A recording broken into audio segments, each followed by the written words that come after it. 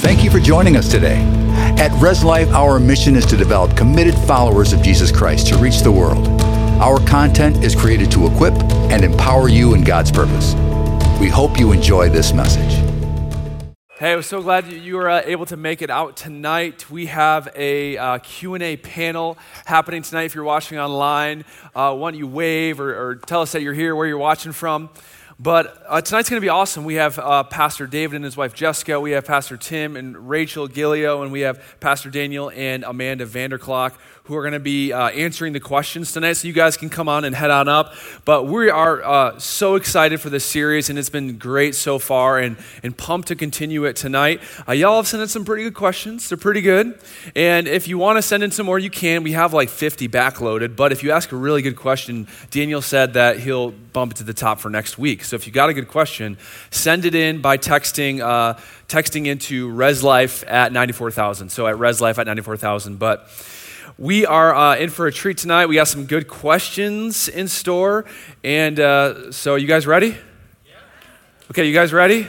You guys, come on. This is a Sunday night Q&A panel. You got to be a little bit more excited than what you were. All right? There you go. This section's all right. That section, you guys ready? Okay. That's better. I think we're ready. How's everyone doing? Good? Okay, I want you guys to yell now, okay? I'm kidding. You don't have to yell. Yeah, Daniel and Tim, you guys were youth pastors. You guys know how to yell. You guys know how to yell. But we got some good questions locked and loaded, so let's just jump right into it. Our first question for tonight is going to come, let me pull it up. So it's, how do you battle depression when you are barren? So how do you battle depression when you're barren?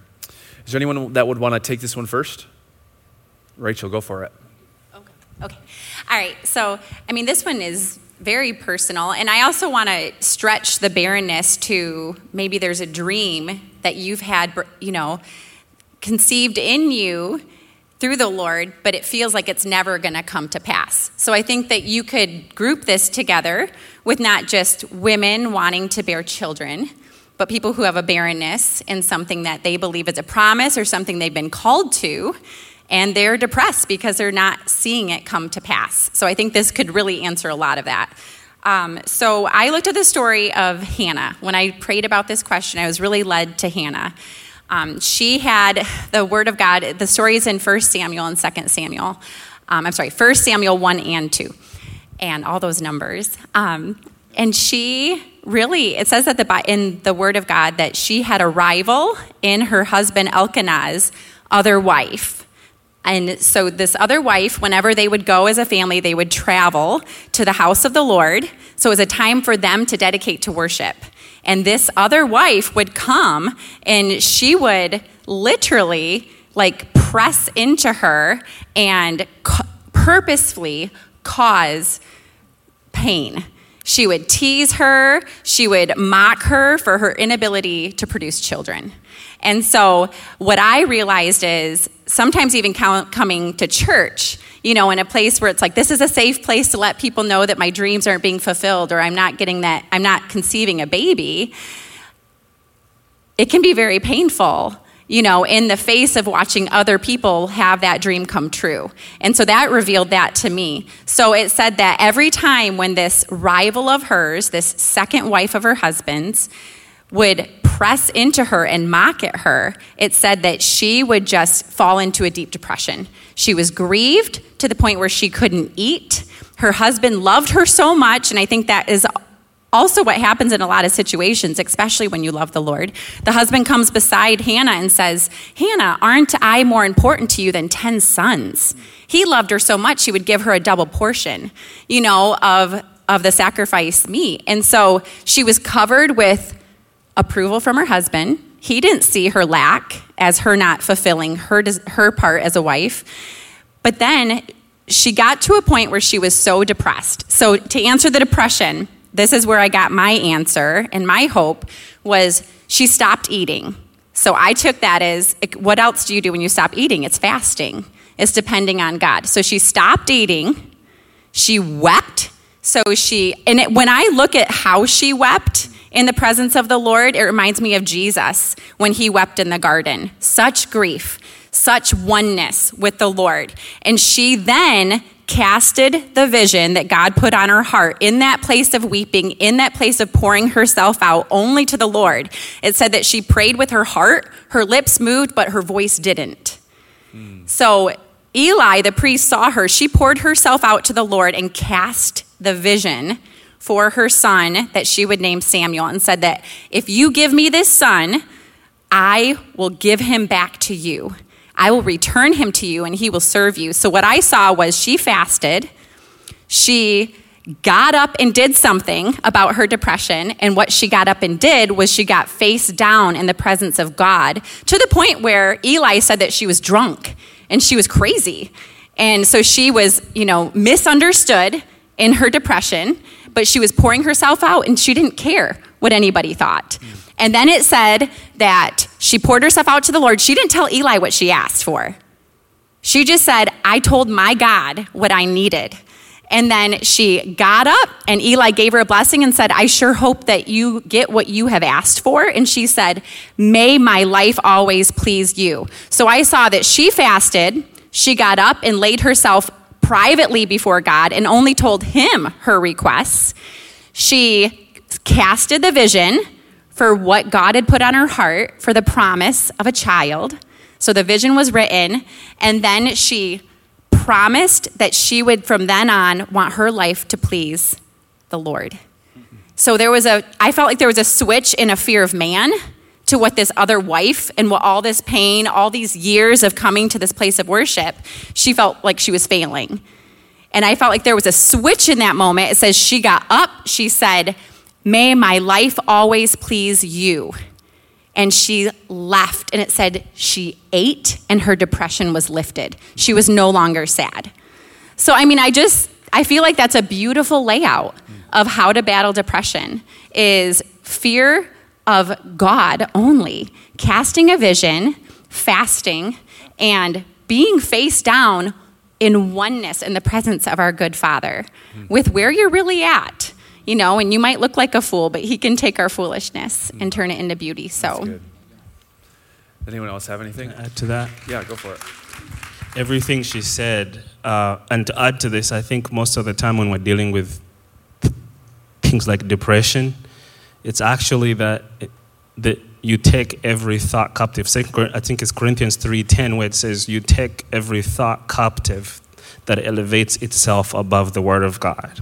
And so the enemy would love to see you depressed because you have been framed as a woman to have children. And when that doesn't happen, and then the depression comes on you, the same depression that comes on you when you have no money, the same depression that comes on you when you have nobody who loves you, the same depression that comes on you from every other thing in life. And that's why, I don't want to put myself in a lady's shoes, but I know the picture that Paul is painting in Corinthians is every single thought, anything or imagination that elevates against who the Father God is. Because if the Father knows exactly what I need right now, I should be at peace. And that's the battle of faith. Like, my Father knows where I am and he knows what I need, and therefore he got me. That's so good. And I love, when I looked at this question, I was like, it's such a good question. But just going, Proverbs 13, verse 12 says that hope deferred makes the heart sick, but a longing fulfilled is a tree of life. It's this beautiful thing. So this is true with someone who's barren, but this is true in any spot where you've placed your hope and then that thing has shriveled up from in front of you. And it might be a child, it might be a marriage, it might be a relationship, it might be a position, it might be a job, an accomplishment that can be stripped away. But I love what they said of, all right, when you take it to the Lord and going, okay, rather than, and Dan Seaborn mentioned that this morning, that your identity has to come from God. And a lot of times we place our identity in whether it's in a woman having kids and having this perfect family and having this job, this position, this title. And if our position, our identity is tied up in those things, then when that longing isn't fulfilled, we're left depressed. But when we turn and we put our identity and our hope in him, and as they said, take our thoughts captive and bring it before the Lord, Isaiah 26 verse 3 says that he keeps in perfect peace whose mind is stayed on him because he trusts in God. And when we shift our focus from this is what's going to complete me to this is who completed me, who made me, and we take those other thoughts captive, we can be set free from the depression that comes from it. That's good. Love it. Good to go? Let's go to the next question. Thanks, guys. How do you reconcile? I love this question. How do you reconcile prayer with free will? How can God change and influence people without violating their free will? David's handing it off. Well, we need free will in order to be able to choose God, to freely love him. If we didn't have the choice to choose whether to serve God, our only option is we would be robots, so we wouldn't have the capacity to have just the choice to love God. And so if God is the source of love and the source of all goodness, we have the capacity to whether to accept that love or not, and that's where sin and suffering comes in, evil comes in, because anything apart from the goodness and the love of God is that void. And so we have, as in this part in this story of mankind where Jesus has already been to the cross and given us his grace, we're no longer slaves. We have the choice to freely choose God amongst many options. We have a buffet where we freely choose God in this whole host of options. And I think G.K. Chesterton said the greatest monument to free will is hell, because it lets us know that our choices have an eternal weight. And so I thought that was like really powerful. We can freely choose God, or we don't have to. We can choose something else. Otherwise, you wouldn't have loyalty. You wouldn't have, all of these other things. We wouldn't have the capacity to have that. We'd be robots otherwise. Yeah, this is definitely a question that's been debated over the last 2,000 years. And so there's much commentary and study and debate that's been on this topic. But really the question, we can talk about free will and the sovereignty of God and how they interact. But in this one is about prayer. And so if we're praying, does that violate people's free will? Because if we're praying for God to act, then how does that sovereignty and free will interact in prayer or intercession? One of the things that made me think of was I have kids, and I have noticed over the years working with the youth as well, that who they hang out with influences them tremendously. Nobody makes them make bad choices, but the Bible tells us bad character corrupts good morals. And I have seen good kids make really stupid choices because of the people they're around.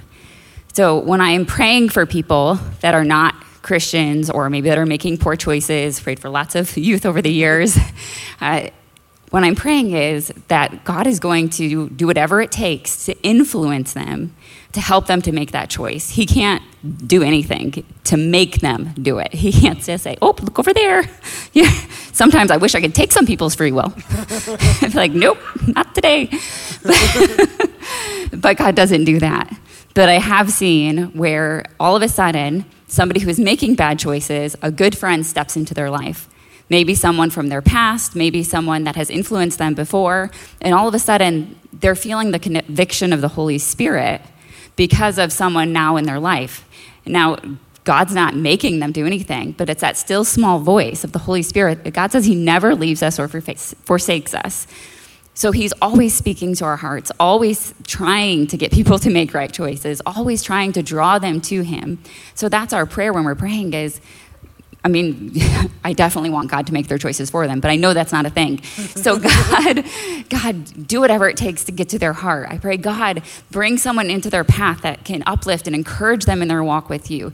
Give them strong Christian friends. Bring someone in their life that they respect, that they can listen to. We pray, God, soften their hearts. So, you know, the Bible talks about how Pharaoh's heart was so hardened, and over again, we hear about people's hearts being hardened and not even wanting to receive. So I say, God, you know, what can you do? You know, pray, because God can do any little thing to remind people that he loves them. I was at the hospital one day. I was just going around praying with people. And this lady, I asked, I'm like, oh, can I pray with you? I was handing her cookies. And she's like, oh, no. And I was like, okay, that's fine. I'll pray for you away from you. That's like, you know, I don't need to do that. And she's like, you know why you're here, don't you? I'm like, you tell me, I guess. She said, it's my mom. My mom is always praying for me, and you don't even know it, but you're here because of her. I'm like, oh, so you're telling me God's working on you. I got it. But those are the little things where God's not making the choice for her, but those prayers are being the influence in their life. It's drawing other Christians into their path, because we're always listening to the Holy Spirit, right? So sometimes when you're at Meijer, if all of a sudden you feel the need to talk to somebody or to encourage somebody or to pray for somebody, you might be the answer to somebody else's prayer. You know, you always heard about the powerful grandma in the closet, you know, praying for her grandkids and her kids to come back to the Lord. And a lot of times, us as Christians, we are the answers to those prayers by just being that voice in their life. That's good. And I would add on to that, I like to use pictures because I grew up in a kingdom. So like the Queen of England would set the precepts for the rest of us. So when I was growing up, I went to school and I was singing songs to the Queen. I knew what to do to get the Queen to do what I needed to do, was talk to the governor of our region, and the governor would go to the other place and hopefully represent us well. And I think when we're reconciling prayer with free will, to me, it brings me back to that place. I mean, God the Father, he has made a system of operation to access him. And then he says, when you pray, I'll hear from heaven and answer your prayers. I mean, you can choose not to pray. That's where your free will comes in. But if you want the Father God to answer your prayer, then he has said, you know, I've even put Jesus to intercede on your behalf. I've even made the Holy Spirit to utter things you can't speak. In other words, I've expanded your way to communicate with the Father when I want things done that only he can do. You know, and I think to me that helps me kind of understand that really prayer is one of the choices that me and you get to have. Because if I don't pray about it, it's not going to change. And there's no other God, even if you killed a chicken like we used to do a God to the witch doctor, hopefully that things do change. People have always come back to, you know what? I don't like that pastor, but when he prays, things happen, you know? Yeah. And so that to me helps me reconcile. It's not that God is taking away your free will. He's given you access to an ability that no other divinity can give to you. I had a really good verse for this one. Sure, I tried to look up, is this okay, against free will? So I found 2 Corinthians 4:4. It says, the God of this world has blinded the minds of the unbelievers to keep them from seeing the light of the gospel of the glory of Christ, who is the image of God. And then Matthew 12:29 says, or how can someone enter a strong man's house and plunder his goods unless he first binds the strong man? Then indeed he may plunder his house. So really we're not going against their free will. We're going against the devil who's blinded them. So I would take the approach of binding the devil who's blinding them, and then taking possession back of the house of our loved ones and whatever they're fighting. And then Jesus said, the harvest is plentiful, but the laborers are few. So then next, it's bring the laborers, Lord, into their life, because it's going to be a lot of work praying for that spirit to be bound, because it's probably going to be invited right back.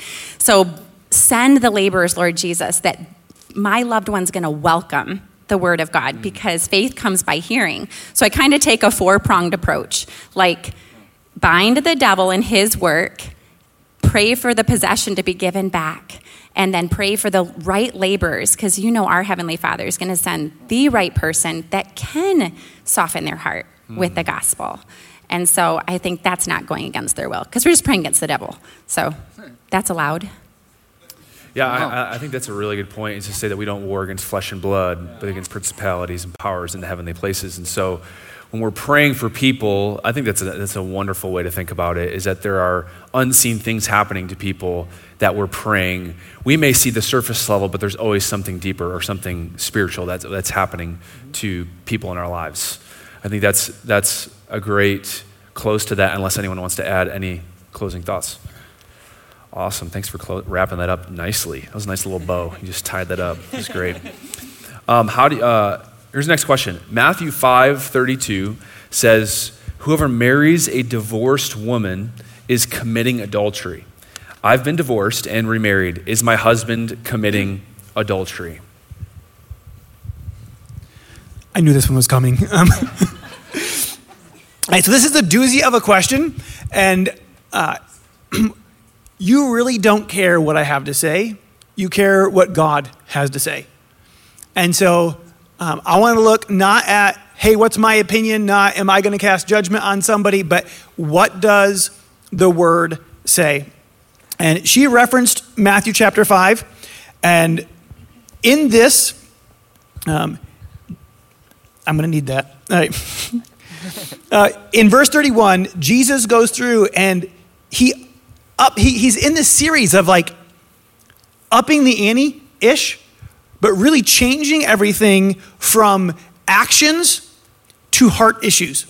If you go back to verse 21, he calls them out and he goes, you guys are upset if you're calling somebody a murderer when they kill somebody. He goes, but when you hold anger in your heart, when you hold hatred in your heart, you've already gone there in your heart. And then he goes through and goes, you guys are upset when someone commits adultery.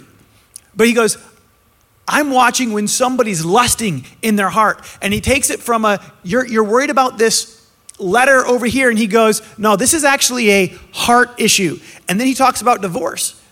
And he goes, and he calls them out on where there was people that were legalizing adultery. They're going, you know what? If I can just divorce you and marry them, I didn't sin. And then he goes on and he does it with oaths. And he goes, you guys are saying, hey, if you make your oath like this, then you can break it. But if you make your oath like this, you can't. And he just goes, how about you be honest? And he addresses this and goes, this is a heart issue. So before I jump into any of these other verses, I wanted to address, this is a heart issue, not a legal line that you're going to try to ride, because that's what Jesus was calling the Pharisees out on. They're trying to maneuver loopholes in the law to sin without qualifying it as a sin. And going, well, I did it this way, so then it shouldn't count. But he calls them out on this heart issue. Now, in Deuteronomy, the Pharisees mentioned that God had set up a way for divorce. And he had written it. And when they asked Jesus about it later, he goes, it was because of the hardness of your heart. God's desire is not for divorce. In Malachi, it tells us that God hates divorce. God's desire is that marriage be awesome. And if we do it God's way, it can be awesome. But 1 Corinthians chapter 7, sorry, we're all over here. Paul is addressing some of these different issues, and he goes through and he says, hey, to those, he goes, are you bound to a wife? Do not seek to be free. Are you free from a wife? Do not seek a wife. But if you do marry, you have not sinned, and if a betrothed woman marries, she has not sinned. The word loose there means untied. So he addresses a group of people there, and he goes, there are people who have been loosed from a marriage, that he responds and says that if they marry, they have not sinned. So I'm going to give you a really bold gray answer. It is a matter of the heart. If you divorce someone to marry someone, Jesus looks and goes, you're just trying to put a legal stamp on your adultery. And I was talking to somebody and they go, well, what if I haven't met them yet? He goes, then you're proactively trying to legalize the adultery that you're wanting to commit. And he goes, is this a heart issue where you're seeking to bypass the law? And he goes through, and there's, whether it's from different things, there's a couple spots people go, well, hey, I see the exception for adultery. I see the exception for this or for that. But he goes, this is a heart issue. And you can't legalize your sin because while man looks at the outward, God's looking at the inward. So I would say it's a heart issue. And I know that people are like, but I just want a yes or no. Can I? God's desire is for marriage to be good. And if we do it his way, it will be. And it's worth fighting for. But what you are saying is that it is scripturally possible to get remarried in an honorable way if somebody's been divorced. Yes. Okay. But maybe not always. It's a heart issue. I like that. Wonderfully gray. Wonderfully gray. Well, raise your hand if you hate gray. If you just hate gray. You're just like, give it to me plain. I would rather have a plain. If you're going to bring it plain, you're going to disagree with Daniel? Okay, let's go. No. I want it black and white. But I agree with him in the fact of it's a heart issue. And I think just to add on to that, Jeremiah 17:10 says, I, the Lord, search the heart, test the mind. It's like God goes through and he searches the heart. And I would say before you even engage, so obviously this is from the stance of the marriage has already happened. But I think in life, all of us have to continue to be in this place of Psalms 139. It says, search me, O Lord, and know my heart. And point out anything in me that offends you and lead me on the path of everlasting life. I think that's just a great place for us as believers to sit. Like, Lord, search me. Is there anything in me, whether it has to do with this question or it has to do with anything else? Lord, is there something in me that you would say it would be better if it would be gone?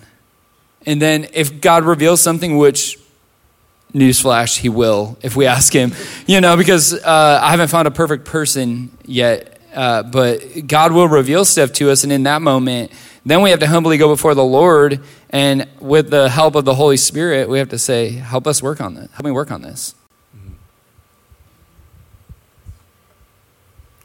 Any other thoughts on that? That was a great commentary on Matthew 5:32. Great job, Daniel. And Tim. But I just really loved, I'm sorry, we were moving on. So I was just saying, I've actually had that question before. I've read that and I've been had my thoughts, but that was a great commentary on it. We'll move on. This is a question. Why is my wife always right? It's just how God made us. Because you married up. He who finds a wife finds a good thing. Finds favor from the Lord. Raise your hand if you know your wife's right, but you're like, I'm just going to stick with being wrong and I'm going to pretend like I'm right. You know what I'm saying? Like, I'm just going to pretend like I'm right even though I know I'm wrong. I'm sorry, babe. She's watching online. I'm sorry. She does my laundry, yes. I have a lot of it. Next question. How do you keep believing God's promise when it doesn't seem to happen? I'll take a stab at this one. And I'll make it a little bit personal for most of you who don't know my story. I was born mute.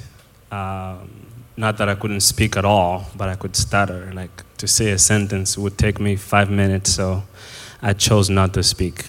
Well, this is going on. I'm born in a pastor's house where I see miracles happening in the villages. I saw so many things happen. I won't go into all of that. And I was the guy behind the keyboard when other things was going on. And so I grew to dislike the whole process that God loves us all. I just thought he loved a few, and the others, he just left them where they were until I feel like it was on me to find him all my childhood growing up. And so the obstacle was always, whenever there was a guest preacher, I was the first in line. The kids pastor, better go first. So I had the first dibs on every great minister, and nothing happened. I got so many prophecies. I got so many. One pastor told me that if I read a proverb a day, but in 31 days I would be speaking. It did not happen. And I remember on my 14th birthday, I got up and my mom was standing over my bed whipping because I was talking fluently in my dreams. And that moment, to me, I didn't even realize. Actually, the whole house did not realize how miraculous it was, because it was almost like, yeah, now he's talking. He's been trying this whole time, you know. But on the inside of my heart, it did not take the pain away that I thought I missed my childhood. I thought I missed hanging out with other people. And so this whole time, as I'm talking now, I'm telling God, this late in life, you know, like I gotta stop making friends all over again. But one thing I'd like to tell you who is listening right now is Jesus tells Peter in the book of John, he said, you're gonna get sifted like wheat. And then he says something else, I pray that your faith will not fail. In other words, he's saying, you may never understand everything. You are so close to me. You're like my son. On you I'll build my church. And he even says, before he says all of that, he says, and the gates of hell shall not prevail against you. And right after that, he says, you're going to get sifted like wheat. I pray that your faith doesn't fail. You know, thank God that we serve a faithful God who, even when our faith fails, he's still faithful. And so I remember walking this journey where it was very difficult to find God in the dark place. But now when I look back, I actually found God in that place. I got to learn how to play piano. I got to learn how to play the bass. I learned all the instruments in the church because when everybody else was going outside to play, I had the opportunity to stay in the building and just learn whatever I needed to. My prayer life was changing because why? I was listening to my mother every single day from the moment I could understand at 5 a.m. praying. And I don't know, I think if it was because I wasn't believing, God planted someone in my life to believe every single day of my life until something happened. And so every morning she'd be up in the living room speaking in tongues, praying, reading the Bible, and all of us would be in the other room like, if we can't sleep, we may as well join her. And so we'd all go in the living room and join in. But now I look back in every single moment there, I think God protected me from the hero pastor. He protected me from the hero scripture. He protected me from a lot of things that could have been so difficult on the path that he had me on. So I began to find God that, wow, every time something great is about to happen in your life, every time God is about to transform you from one level to another, get ready for a new environment. Because it may be a desert place, but that's where he will meet you. It may be up on the mountain, that's where he wants to meet you. It may be in the valley, that's where he wants to meet you. And don't let the temporal time limit who God is. It takes 9 months to have a baby. It takes 9 months to have a baby. But there's an extra week, the 40th week, nobody tells you. The baby is ready at 9 months, but that extra couple weeks is actually very instrumental to the birth of that baby. They can breathe, their heartbeat is there, everything is good, but stay in there for a couple more. And I feel like most of the time when we become believers and we have all these promises, we want them to be for everybody. And yet sometimes the people that receive it before you, you're supposed to join with them and praise God for them. Because the moment is going to come, all through your praise, all through your not giving up, or you have someone like me, my mom was not giving up on me. And so all of that helped that God had actually surrounded me with the place where my miracle was going to come from.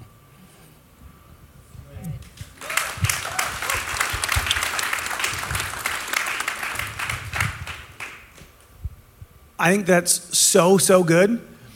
I just look 14 years of praying for the same thing. But you look in the Bible, and there's a bunch of spots where they prayed, and it didn't happen.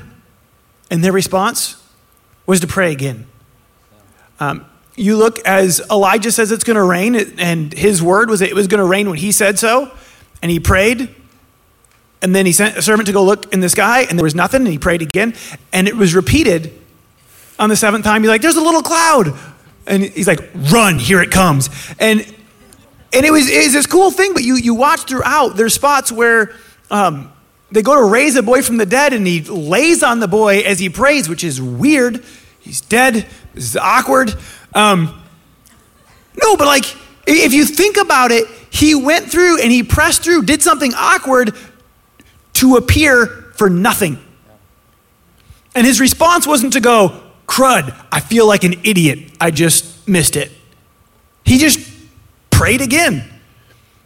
And the boy came to life. And you see this throughout, where there are multiple times where they went for it and it didn't happen. And their response was to keep going for it.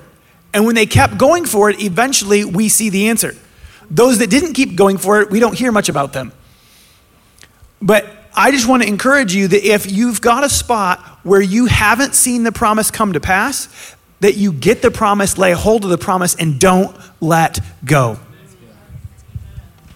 I love how Gloria Copeland puts it. One time we were in a meeting, she said, when you go to the hospital and they can't figure out what it is, what do? Increase the dosage on this, double this, switch this. They stay focused on what the problem is.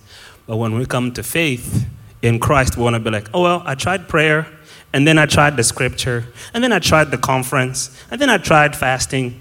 It's like, if the doctors don't approach our own physical illnesses like that, how much more when we use the same focus of like, you know what, if I'm praying, I can double my prayer. If I'm reading scripture, I can increase on my scripture reading. If I have to find people who will encourage me at this journey, I'll find people that have success in this area. If I have to read books, in other words, I'm going to surround my mind, my health with this kind of life-changing information until I become a testimony for somebody else.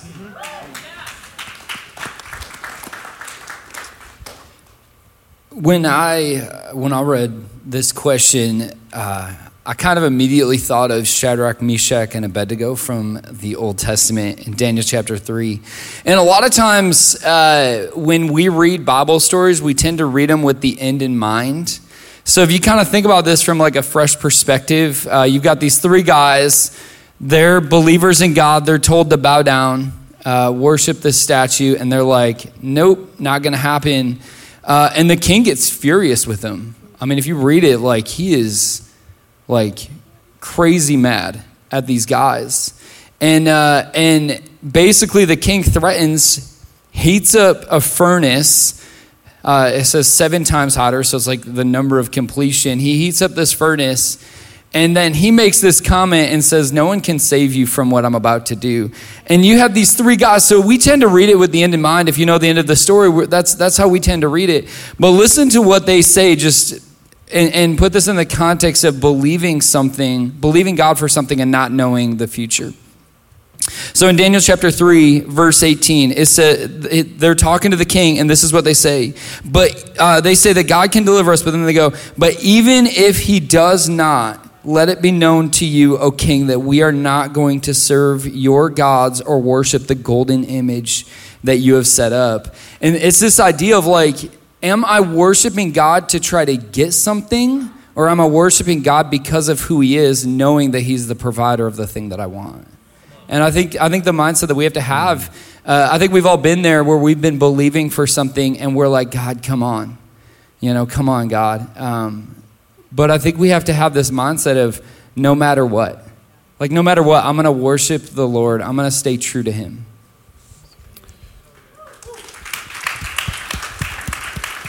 Yeah, I think Pastor Dwayne's story of being in a boat in the middle of a lake, and then it starts to sink, and then he talks about like throwing Daniel off the boat in a life jacket. And the point of the story is, don't wait to learn to swim, right? Don't wait until you're in the middle of a lake to learn to swim, right? Learn to swim when you're on shore, right? In a safe environment. And I think with God's promises, so many people wait till they're in the middle of a crisis to start believing, and therefore they actually don't have the foundation to actually, or they don't have the trust with Jesus to actually endure the sifting of wheat, like the hardship. And so it's panic, it's desperation, and actually the foundation, building that trust with Jesus and discovering what the Word of God says and just settling that in ourselves, I find is like that story. It was just right in my mind when I heard all of you guys talking, like get ready before the crisis comes. Before you need the promise, allow that promise and allow God's Word and that trust with Jesus to really penetrate our hearts authentically. I think the perfect example of that is Abraham in the Old Testament. You know, and I love in Romans chapter 4, it says that he didn't weaken in his faith, but he grew stronger. So somehow Abraham's heart grew stronger at believing that God is going to bring the child that he has promised to him. Yet it's year after year after year, and he grows stronger and stronger. And I think the only way to do that is what you're talking about, like having that foundation and then just continuing to believe. And I think also for some reason I feel like I'm supposed to, this is just on my heart, we also have to make sure we're speaking words of life for whatever that is. And having just the continual mindset of like, I believe that God is going to provide what he has promised. I believe that God's going to provide. Even if you have to write that, Pastor Jeannie puts verses all around the house. So if you have to put verses all around the house, if you have to write on your mirror, I believe that God is going to provide what he has promised, then write that on your mirror. So when you're brushing your teeth, that's all you could see. Just put it before you. So let's say someone is listening, maybe they're here and they're not familiar with this concept of God's promise. Can someone briefly and clearly help those people maybe understand what we're talking about right here? Throughout the Bible, there are thousands of promises in God's word. And those are promises like, by your stripes, I am healed. Lay your hands on the sick and they shall recover. And my God shall supply all your needs according to his glorious riches in Christ Jesus. And now some of those have conditions. You look and you go, hey, you're doing this, you're sowing in, and my God will. If it starts with an and, you should look at the conjunction and go, what's before that? This is part of the deal. But when you look at the promises of God, the promises that are laid down in his word, those are what you can have faith for. You cannot have faith for something that's not in the word. If you don't have it in the word, it's hope. Hope is a desire. Faith is a confidence based on a promise, and you can't have confidence based without a promise. So you have to look in and go, oh, this is what God's word says, not just this is what I want. All right, this is what I'm standing on. And that's what we're talking about when we talk about holding on to the promise. Is that enough and succinct enough for you? I think that was brief. I think it was clear, and I think we're ready to move on to our last question. You guys ready? You guys ready? Can I add something before last we go? Question. Yeah. I'm sure there's a person asking, what if I believe till I die? Does that mean God didn't do it? Does that mean God did it? And I think that's why I love what Pastor Dwayne, shared last time. We don't know it all. Because when you look at it from the king's perspective, we're a little speck of dirt. All we have are testimonies that everybody has been through. But in God, there's no failure. I know that one. So if he says he's a perfect father who gives perfect things, even when we don't understand, I have to go back to the same place. I know the source. So he understands. And one day, what I don't understand now, he will help me understand. And that's why Paul says in Corinthians, he says, all of a sudden, there will be a knowing when you arrive in that place. Like you won't have to ask God, how about this? You're going to be close with this celestial body that all the questions you've always had would instantly disappear. That's great. Can I add real quick? Me and Tim were discussing, we were just reviewing all of everything the Holy Spirit was showing us on all of these to this afternoon again. And our 8-year-old daughter was putting her tennis shoes on to go play. And she heard us say, how do you keep believing for God's promise when it seems like, it's failing to work? And she goes, maybe it is happening and you're not noticing. And she ran out the door. And we were like, That's out of the mouth, children, out of the mouth of babes. Maybe it's happening and you're not noticing. So sit on that with the Holy Spirit. Love it. All right, this will be our last question. Does forgiveness always mean reconciliation?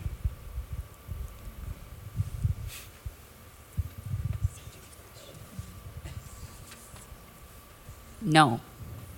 All right, have a good night, guys. The reason being is, we talked a little bit about free will earlier.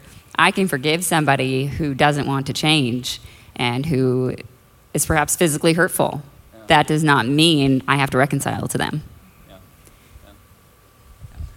I think one thing you have to do real quick is define what forgiveness is. Forgiveness, I love what Pastor Dwayne says. Forgiveness isn't saying that what they did was okay. Forgiveness is making it so you're not the judge over that situation and you're releasing them from that, honestly, so that you can move on more than for them. Forgiveness is about you as a person letting go of a situation so that you can move forward and not relive that situation over and over and over and over and over again. I also think, like using Romans, I think the word reconcile is an accounting word. You get receipts and you look at your purchase account and you have to be able to balance these things out. And I think for the Bible to say that Jesus reconciled us back to himself, he actually means, that on top of the forgiveness that he's given. In other words, he said, I reconcile to myself and people to people. He's almost defining that everything that would hold you back, I have taken away. It's not that I should go looking for the areas of the things that would hold me back are. In other words, whatever would separate you from me, whatever would separate me from Jake, he has taken care of. But I shouldn't go in the issues of Jake and try to keep getting hurt. And so I truly believe that even when it says, Our Father who art in heaven, hallowed be thy name, thy kingdom come, thy will be done on earth as it is in heaven. It's a restoration into us and the Father, the oneness with God. And then it says, if you forgive, I forgive. In other words, it's more your freedom. T.D. Jakes put it this way. Unforgiveness is like drinking the poison and hoping someone else dies. Yeah, and so I think that's a major piece of the reconciliation with Christ, balancing the check and the purchase. Forgiveness sets you free, and it releases you from the event. Your forgiveness does not hinge on their repentance. If it did, you would be a slave to them until they repented. But if they're not repentant, reconciliation may be a really bad idea. If someone is out to hurt you, if you do not forgive, you are chained to that and will drag it. When you're holding on to unforgiveness, you're holding on, waiting for them to pay you to make it right in one form or another. And if you're holding on to this, it can go 30 years, 40 years, and you're still dragging. When I was 12, this person did this to me, and it was wrong. And you might be right. But as long as you're holding on to it, you stay a slave. And when you forgive and you stop demanding payment from them, then you are able to be free and you are able to move forward. But yes, if there are times where if you can reconcile, that's amazing. But there are times where you go, it may not be safe to stay in that spot, but you still need to forgive so that you can be free. That's great. Something I noticed in Matthew 18, it's the parable of the unforgiving servant. And it's when the masters come to reconcile a debt, and he calls out and, he says, in verse 24, when he began to settle the debt, one was brought to him who owed 10,000 talents, which I think is like 200,000 years' wages. It's crazy. It's a huge amount. And said, since you cannot pay, the master has ordered you to be sold with your wife, your children, and all that you have. And when I read that part, it really showed me how much the families brought in to unforgiveness. So when you're contemplating unforgiveness, it showed the big picture of how it doesn't just tie, like, say, Tim got offended with somebody in a situation and is holding that in his heart. It showed that I'm tied to that, and our children are tied to that. And how much we say in our home when we have an offense and we're letting those words be, thrown out about that offense, our family's brought into that picture. And so it just showed me the real importance and how God just wants to heal that. Because so many times Jesus would say, go, pick up your mat and go, you are forgiven, and then the miraculous healing would happen. So many times, if you just do studies on that, he would pair up their healing with their forgiveness. And that's what he really wanted to show, is the true healing is them having a one relationship with them, being made right with him and restored into relationship. But I just couldn't believe the gravity of the family unit with them being in debt. That's great. It's a powerful spot as we kind of get to our end. And somebody else asked a question that was really similar to this. They said, do I have to forgive me? And there's a lot of people that are struggling because they're holding unforgiveness against themselves. And one of the problems with that is if I don't forgive me, I refuse your forgiveness of me. You can forgive me and become free, but I still stay bound. In Genesis, Joseph's brothers greatly wrong him. Decades go by. And when they talk to him, they finally have this encounter. He forgives them, but they don't forgive them. Decades go by again. And when their father dies, they're like, oh no. Now he's going to kill us. Literally, this was their expectation. They're like, well, let's make up that dad said as his dying wish that he be nice to us. And he looks at them and goes, guys, I forgave you so long ago. But because they hadn't forgiven themselves, they were struggling with this. And I don't know where you are, but I know that God already paid the highest price to offer you forgiveness. Because he wants a relationship with you. He paid the price. And if you have not received his forgiveness, he wants you to. And there are some that are here or that are watching that are going, you know what? How could he forgive me? You don't know what I've done. But he does. And he already said that he loves you. And he already said he wants to forgive you. And he said that he loved you enough to lay down his life and to pour out his blood to pay the price, no matter what it was that you've done. And today, if you're here and say, today, I want to receive God's forgiveness. I want to know that I'm right with God and on my way to heaven. I want to give you an opportunity to do that right now. Can everyone bow their heads, close their eyes? If you're here and say, today, I need God's forgiveness. I want to know that I'm right with God and on my way to heaven. When I say 3, I'm going to ask you to raise your hand. 1, 2, 3. Go ahead and raise your hands. That's me. I want to make Jesus the Lord of my life. Awesome. I say your hand and your hand and your hand. Who else says that's me? And your hand and your hand. Who else says that's me? Awesome. All right, this is the most important decision that anybody ever makes. So we're going to say a prayer, and we're going to follow God's promise from Romans chapter 10. It says, whoever calls on his name will be saved. So whether you made that decision tonight or whether you've done this before, go ahead and join me as we declare Jesus to be our Lord. Say, God, thank you for loving me, even when I make mistakes. I'm sorry for my sins. I believe that your blood washed me clean. I believe that you died and rose again. Thank you.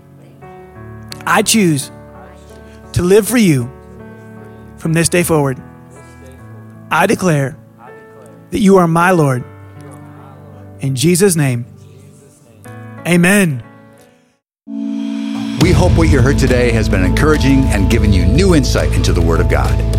We upload weekly, so join us again next time. Be blessed and enjoy your week.